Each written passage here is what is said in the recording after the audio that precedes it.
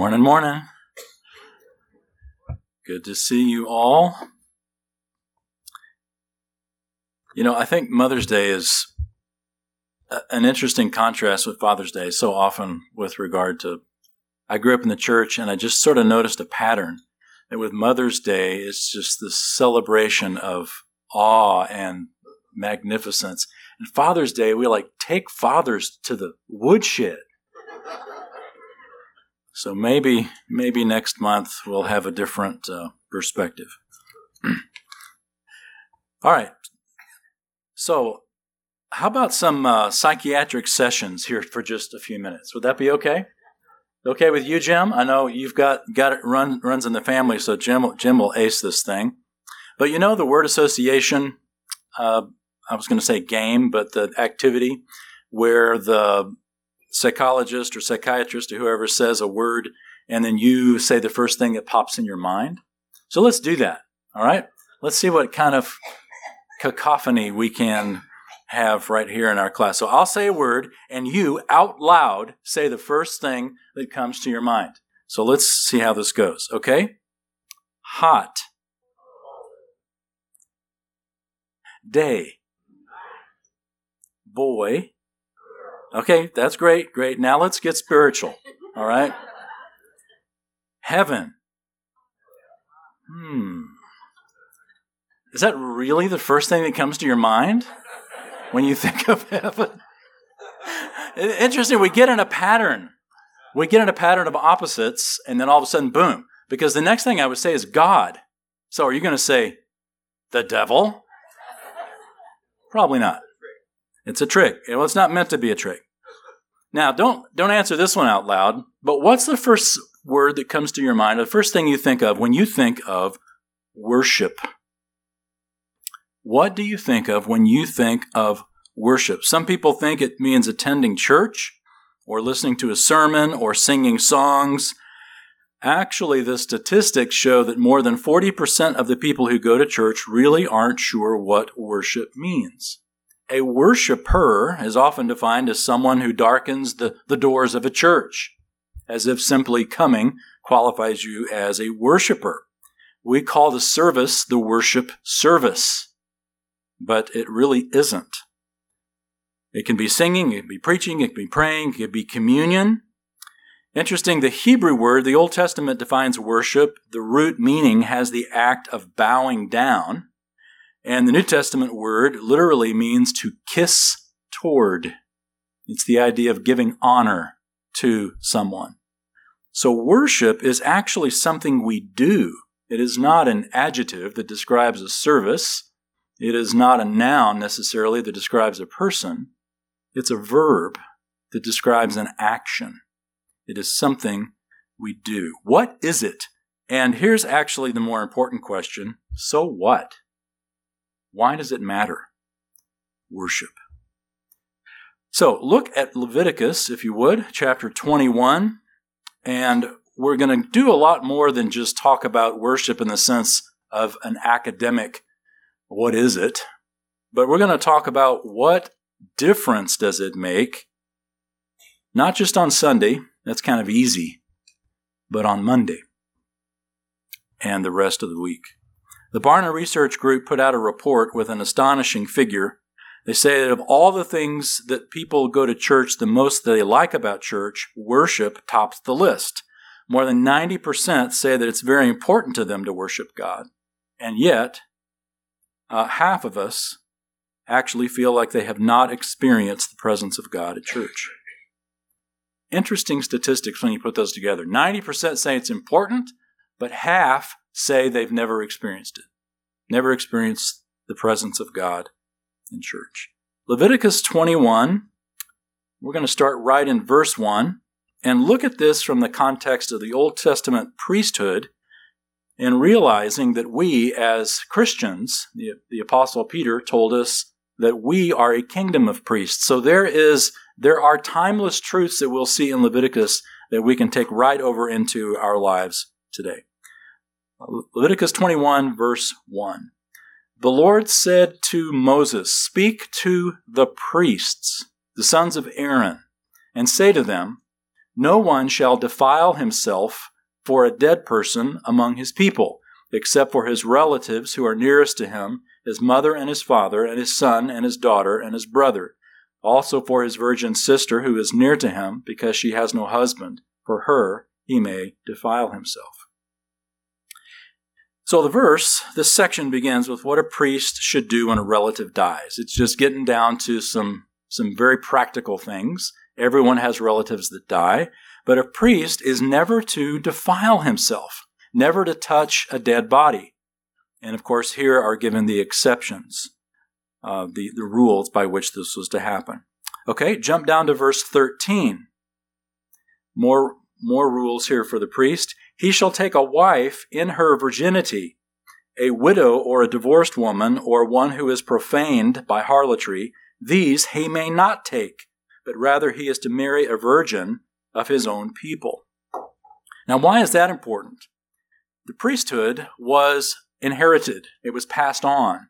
And so there could be no question, or there was to be no question as to the origin of the child, because the child had to be the son of a priest. And so the importance of a priest marrying a virgin was for that purpose, as well as for the priest demonstrating the purity that God desired, in contrast to the sin of the culture, which we've seen plenty of in the chapters prior to this here in Leviticus. But notice these qualifications, and I'm just picking these two out of this whole chapter to make a point. The point is that this has nothing to do with his responsibilities in the tabernacle. It has nothing to do with his responsibilities as a priest. This is him personally. This is his personal life, not his priestly duties. And so from this, we can pull a principle that is very important, and that is that there is no division between our spiritual life and our secular life. There's no division between our spiritual life and our secular life. The priest had to be holy, or had to live a holy life, even in these mundane things like taking care of a relative that had died, and in the very important thing of who he marries. It had nothing to do with his role and as a priest, and yet it was foundational to who he was as a believer or as a priest.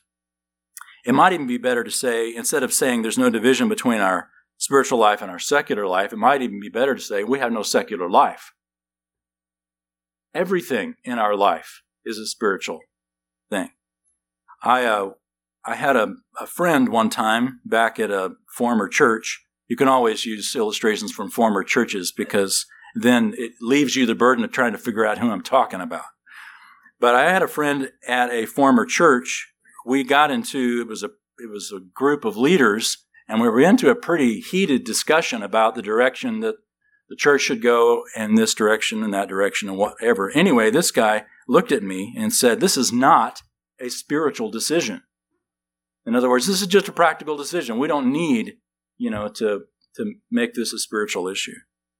And I said, everything's a spiritual decision.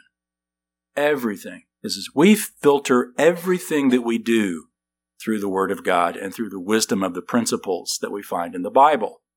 We don't get to say, you know what, for this, I don't really need the Lord. Remember when Joshua tried that? When the Gibeonites came to Joshua and said, look at our moldy bread, look at our old sandals. We're not from Canaan, we're from a far country, which is sort of Canaanite speak for, don't kill us. They lied to Joshua. And then the text says in Joshua, they did not consider the counsel of the Lord. They figured, we just make this decision on our own. Well, and it totally backfired on them. There is no division between our spiritual life and our secular life. In fact, we have no secular life. Everything is a spiritual decision. Now, keep your place here in Leviticus, if you would, and turn to Romans chapter 12. And I will single-handedly try to do the same thing. Romans chapter 12.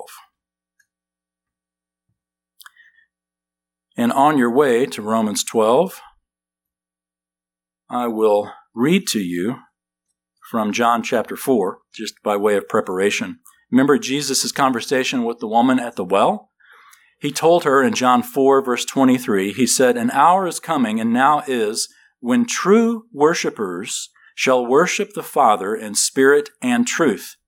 For such people the Father seeks to be his worshipers.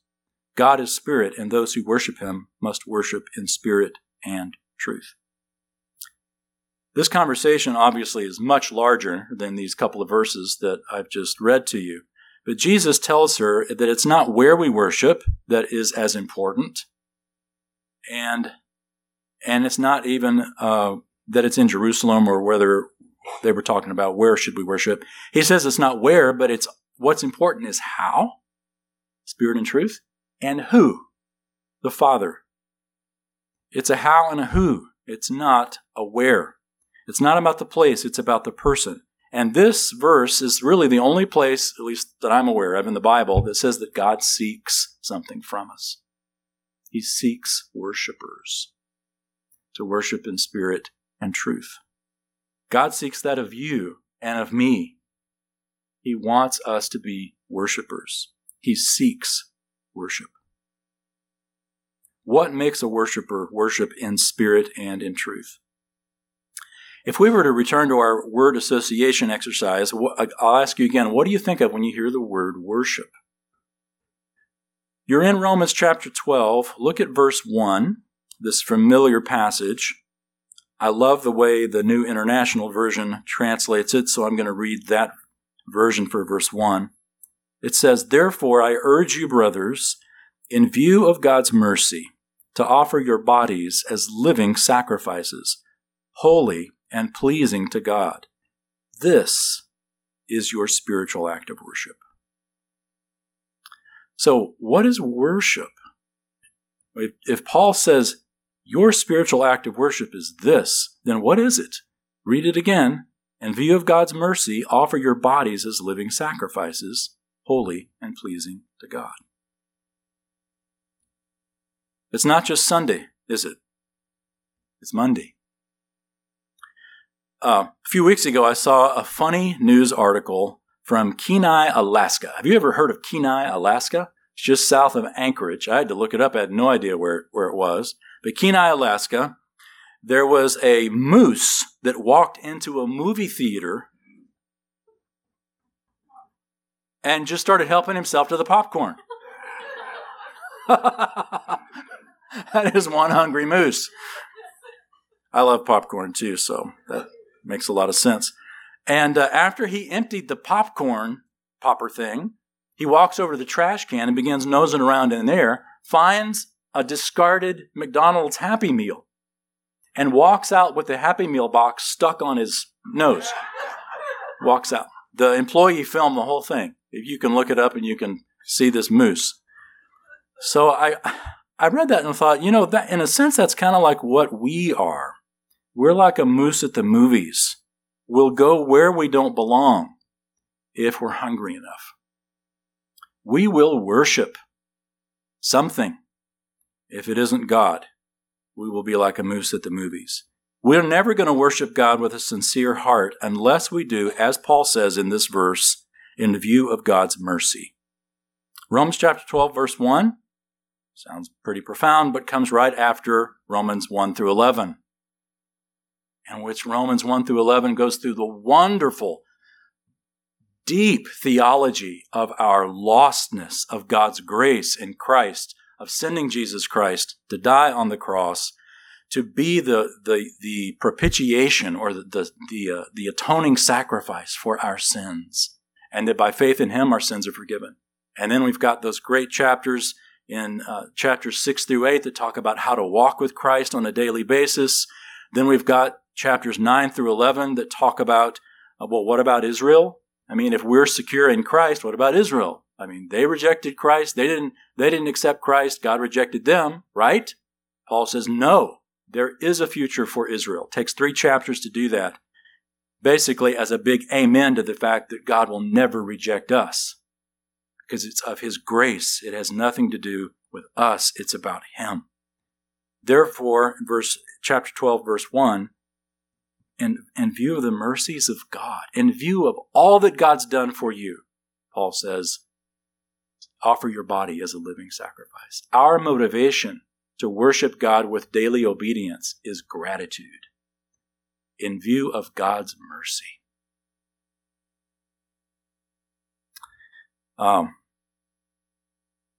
We worship God with a sincere heart. So here's the second principle that we can pull from our text today, and that is our entire life is a worship service to God. Think of your entire life as a worship service to God. I love the old Keith Green song. I think his song was called No Compromise. But the very beginning of that song says, I make my life a prayer to you. I make my life a prayer to you. I want to do what you want me to. No compromise. Our entire life is a worship service to God.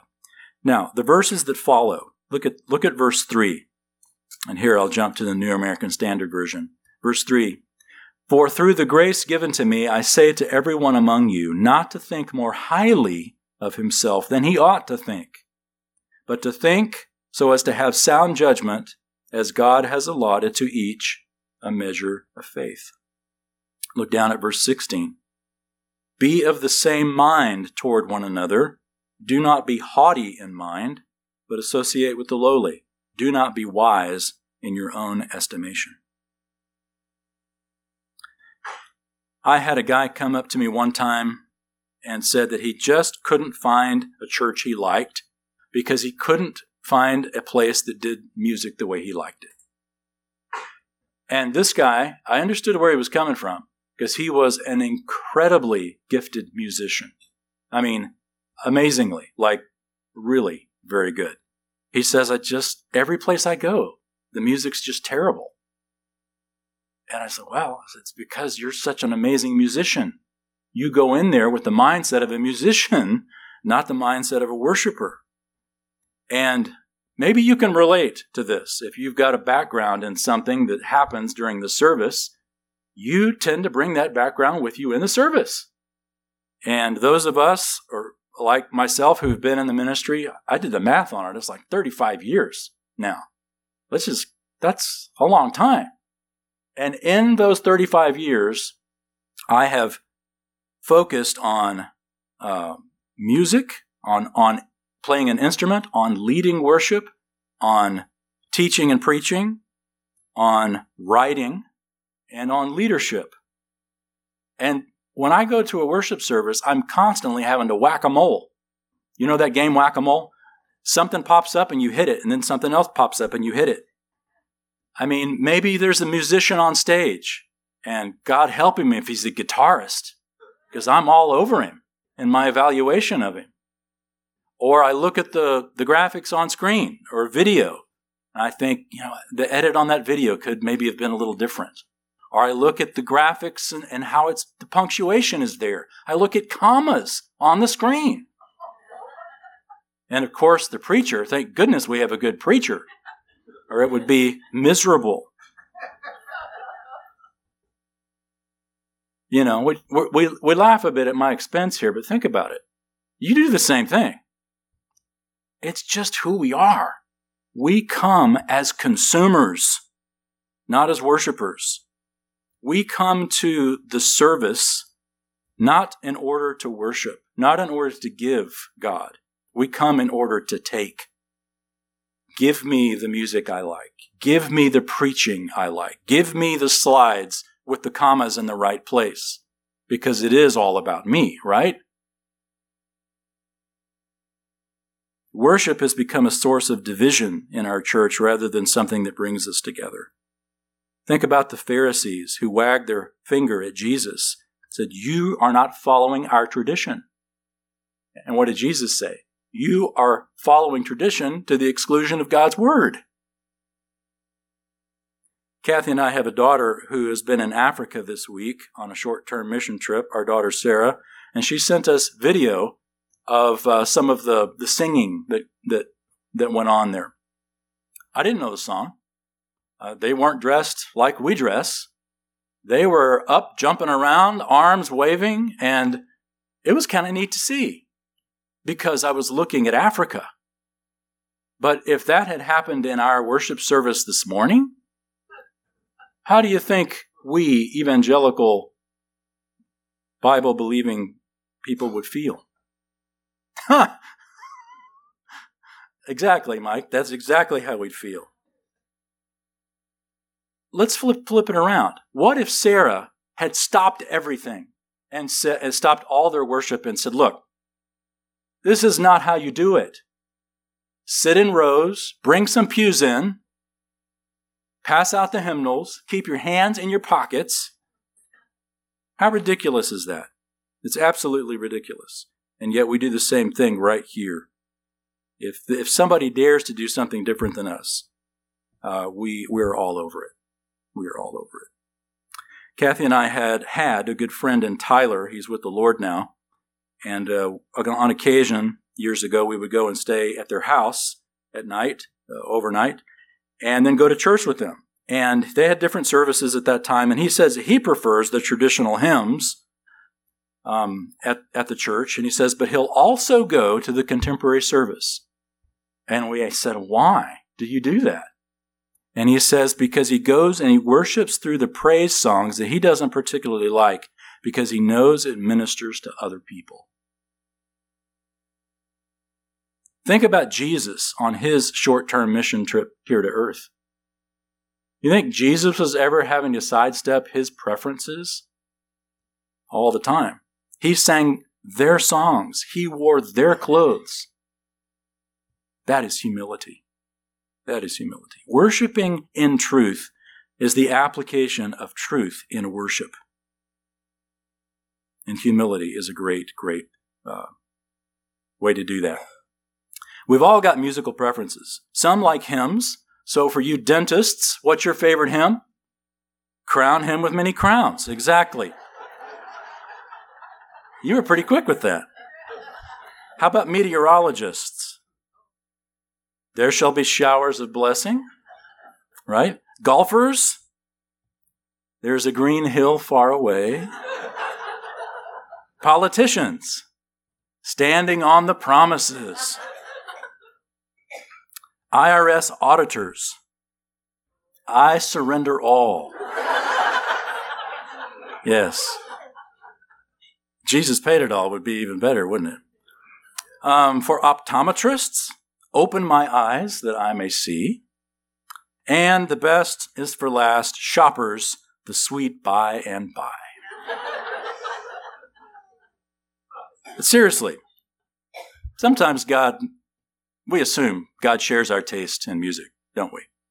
Of course God likes what we like, because we love it.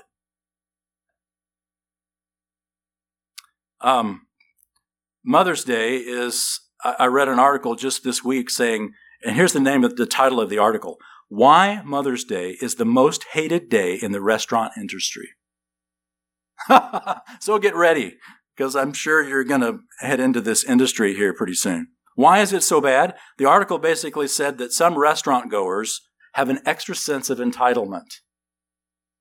Extra sense of entitlement. I don't know why, but hey, that's what they say. In fact, one guy, Darren Cardosa, writes, quote, every server knows that working on Mother's Day is hell.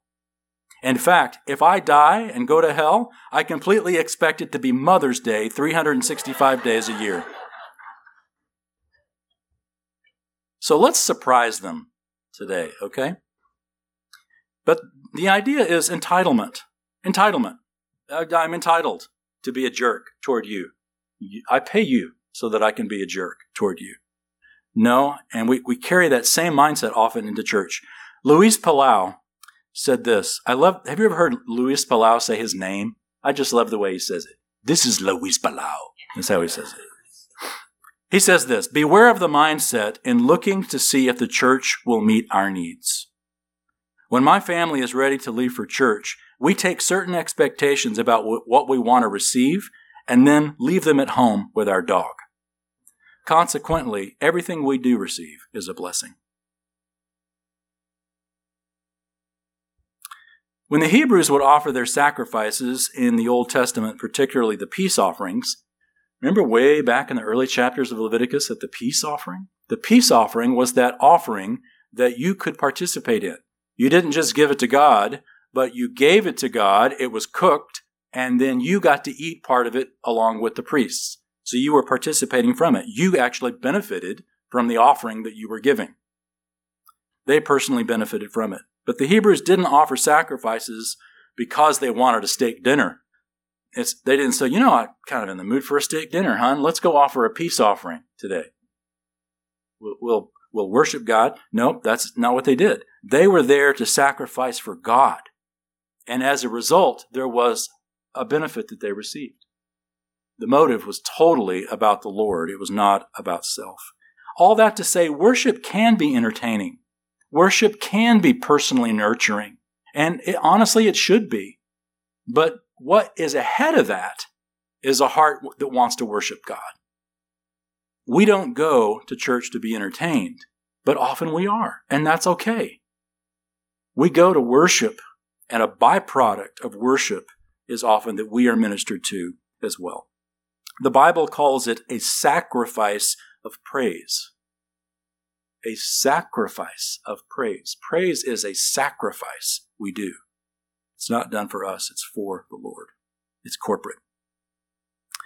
Okay, you've heard, we're here in Romans 12 about the living sacrifice, and we all heard the cliche by now that the problem with the living sacrifice is that it crawls off the altar. We have to constantly keep our mind on that being a living sacrifice. In the Old Testament, what was sacrificed to God was God's possession. This is our spiritual act of worship, Paul writes. It is our spiritual act of worship. Literally, the original language says it is our logical act of worship. It's reasonable. For, in view of God's mercies, logically, we're going to devote our lives to Him. The King James actually says it is our reasonable act of worship. It is rational to do this. Timothy Christian writes, if worship is just one thing we do, everything becomes mundane. If worship is the one thing we do, everything takes on significance. So, back to Leviticus, if you would. Like the priests, it's the same in our lives. Everything we do is dedicated to God. How we treat death, how we marry, where we work. It's not a non-spiritual decision. Everything is a spiritual decision. Look now at chapter 22. Chapter 22, right in verse 1. Then the Lord spoke to Moses, saying, tell Aaron and his sons to be careful with the holy gifts of the sons of Israel, which they dedicate to me, so as not to profane my holy name. I am the Lord. Say to them, if any man among all your descendants throughout your generations approaches the holy gifts which the sons of Israel dedicate to the Lord, while he has an uncleanness, that person shall be cut off from before me. I am the Lord. No man of the descendants of Aaron who is a leper or who has a discharge may eat of the holy gifts until he is clean. So we've said this in the past, but it's probably good to just reiterate it, that to be unclean doesn't necessarily mean to be sinful. It just means that it's a technical term that, as we read the English, we are at a disadvantage. It's just a technical term that means you're in a non-normal state, that you need to be purified to be able to be in a normal state as God defines normalness, and then you may participate.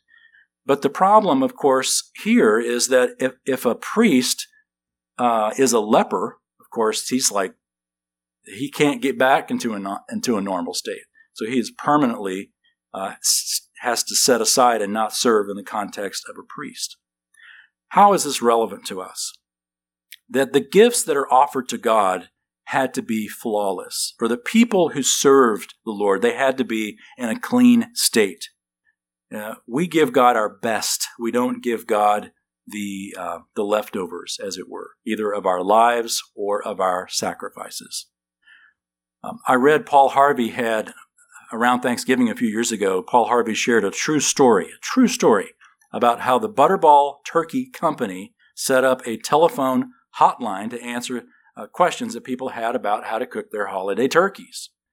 And one woman called about cooking a turkey that had been in her freezer for 23 years.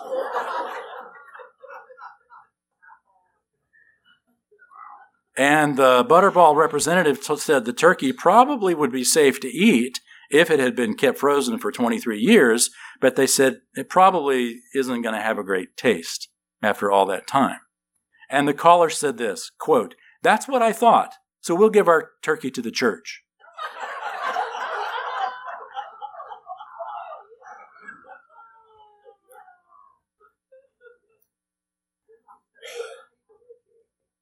We want to give God our best, don't we? God deserves a brand new Butterball turkey. God deserves living sacrifices that honor him with lives that live in faithfulness. I want to read to you. I don't know if you've got Chuck Swindoll's book, The Church Awakening. You got this book? It would be worth getting. And there's a chapter, he's got a whole chapter on worship. My opinion is the best chapter in the book. And he says this, page 141, "True worship begins by realizing that God seeks those who worship him with all of who they are. It's not just a Sunday morning activity. When I awaken in the morning, God seeks my worship. As I'm serving in my vocation throughout the day, God seeks my worship. On Saturday afternoon when I'm working the yard, God seeks my worship. The Father wants me to worship him in all circumstances, as I drive my car, as I rear my family, as I live alongside my wife, when I am alone or when I'm with others, when I'm thinking quietly or laughing loudly. The same is true of your life. Whatever the details may be, he wants you to view everything as an act of worship. Yes, it's possible to worship on a hospital bed. We can worship God in financial crisis. It's possible to worship at a graveside. Even with everything having been lost, you can still worship God in view of his rich mercies toward you. And because of his sovereignty, you can say, 'Give me Jesus.' You don't need comfortable surroundings or the soft seats of a pew. You don't need a choir or a praise band. You don't need a pipe organ or a drum set. Those elements may assist you, but worship must be a part of your daily walk with God in every part of your personal life. Otherwise, we're just consumers, or worse, we're opponents. We are opponents in a worship war. So, worship. What is worship? It is, we begin every day as a living sacrifice in view of God's mercy, that we devote ourselves to God. And then on Sunday, that just spills over into what we do corporately, that we worship God together as a body. I love the way Ruth Bell Graham said it. She said, "I have learned that worship and worry cannot live in the same heart. They are mutually exclusive." Let's pray. Our Father, we have good reason to worship you. You're not an angry God that demands it or you will squash us. You are a gracious God that has given your only Son to meet the demand for righteousness that we could never meet. You sent your Son to live the life that we failed to live, to die the death we deserved to die, and rose again to show that our sins indeed are paid for in full when Jesus died on the cross. Thank you that we have this amazing grace to look at. And in view of your mercies bestowed upon us simply by grace, the Apostle Paul tells us that we are to live our lives as living sacrifices and to not think more highly of ourselves than we ought, but to give preference to one another. Leviticus reminds us, Father, that our spiritual lives have no secular life to it. Just as the priest had to live a certain way even in his private life, so we are not just Christians on the outside or on the surface, but every day in the private moments of our home as well as in the public moments of our worship. Thank you for the reminder of what worship truly is. And as we go forth today as worshipers, may you be pleased because we are the people that you seek. And we pray in Christ's name. Amen.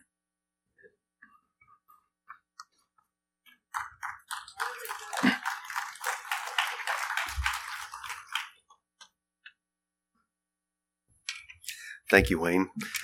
For all the mothers, I hope you have a blessed day and see you next Sunday. Until then, may the Lord bless you and keep you. May the Lord make his face to shine upon you and be gracious unto you. May the Lord lift up his countenance upon you and give you peace. Amen.